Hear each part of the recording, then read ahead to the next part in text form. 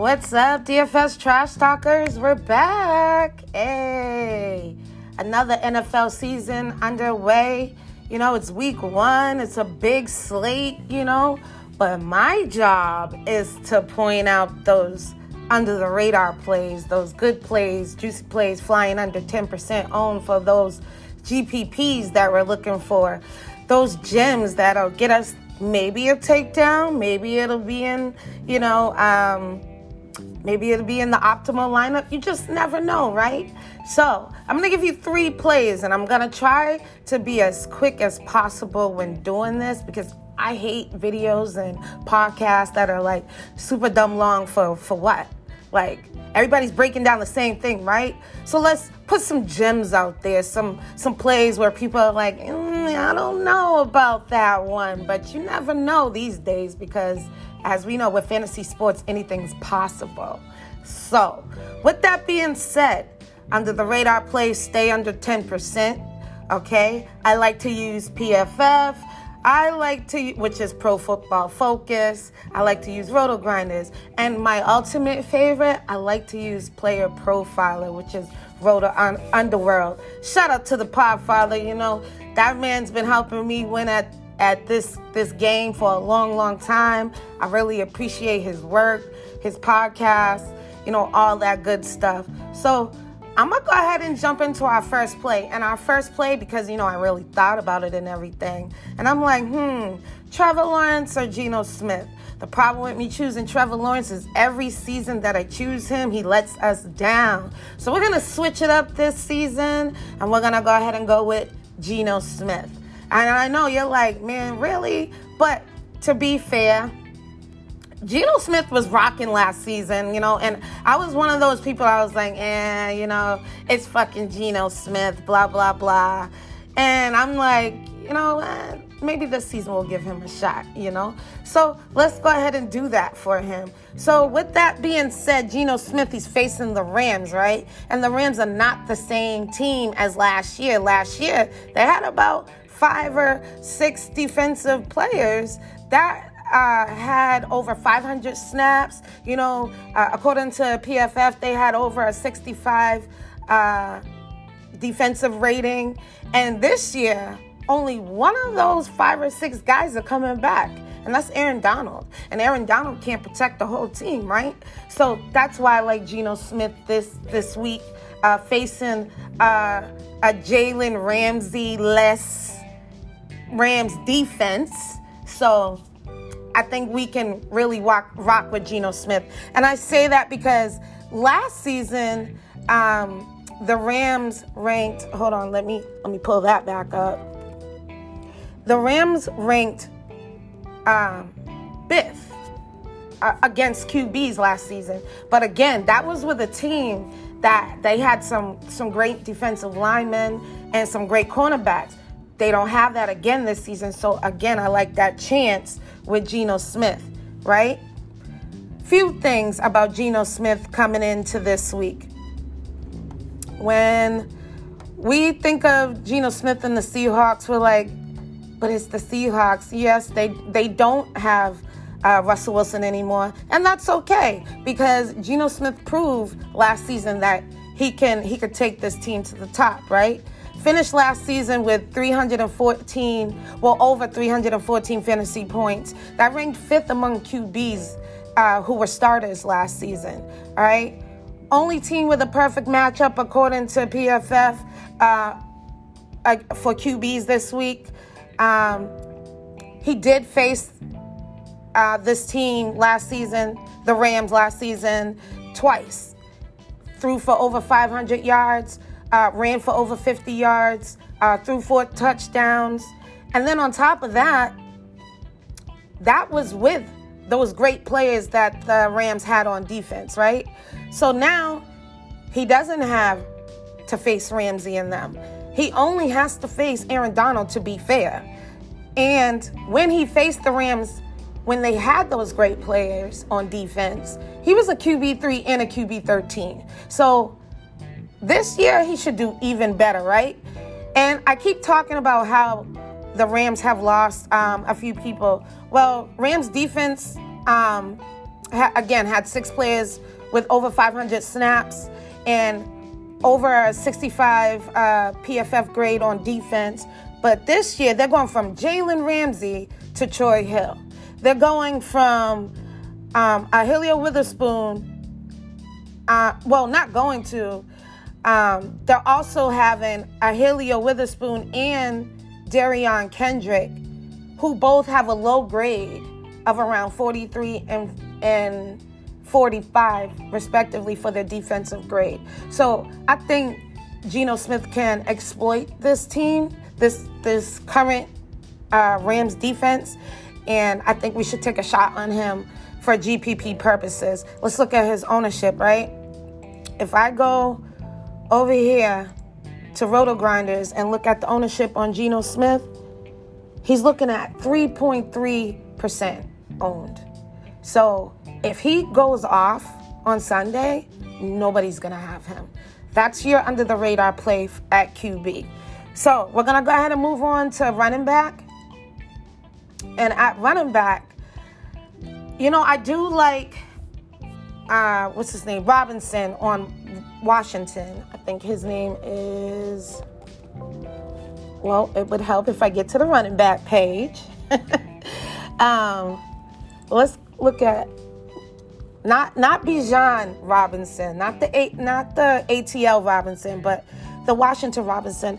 I did like him, and I was gonna make him our under the radar player of the week because he's facing our Arizona defense that gives up, the third most fantasy points on the ground. But I also like J.K. Dobbins, and I'm gonna make him our under the radar play of the week. And the reason why I'm making him our under the radar play of the week is because, one, let's look at his ownership.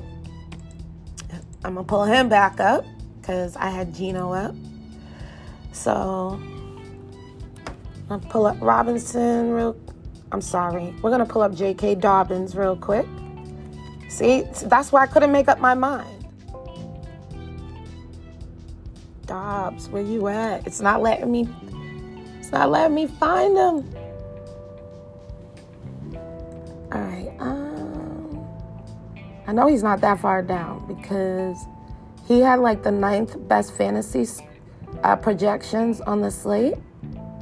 All right, here we go. Right. So I know he is 6,600. Sorry, I don't got my glasses on. But he's 6,600, right? Projects for the 9th best fantasy score on the slate, and he's coming in at 2.6% owned. Baltimore has one of the highest totals on the slate. I think they do have the highest total on the slate. So how can you go wrong with that, right? And then on top of that, the Ravens have the 5th best matchup against the Houston Texans. So let's see how much fantasy production does the Houston Texans give up on the ground. They give up the most fantasy points on the ground. I don't know why I had to type that in, but I just wanted to be accurate. So they give up the first most fantasy points on the ground. So why not play J.K. Dobbins, whose team has the highest total on the slate, coming in at 2% owned? This is the under the radar plays that we're looking for, people. Okay, this is the type of play that we need. And knowing Baltimore, because everybody keeps saying they want to see Lamar throw, they want to see him throw. This isn't that week that he throws. Probably another week when they're playing a better defense. But this is the week we do play J.K. Dobbins. All right, like I said, I love. I can't even think of his name off the top of my head, but the Washington running back, Robinson Jr. But this is still, you can play both. I think both of them are in play.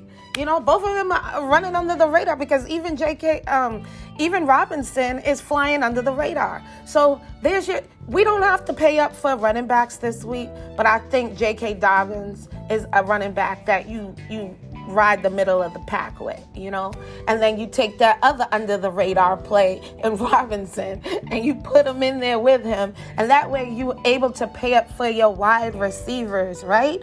Because wide receivers matter in fantasy football, especially in week 1. People go to these games, they want to see their superstars play. They want to come out and see these wide receivers battle against these cornerbacks or rip these defenses to shred. That brings me to my next and final play. And we're going to go with my guy, DK Metcalf. All right? Metcalf, we're pairing him with Geno. This is your winner right here.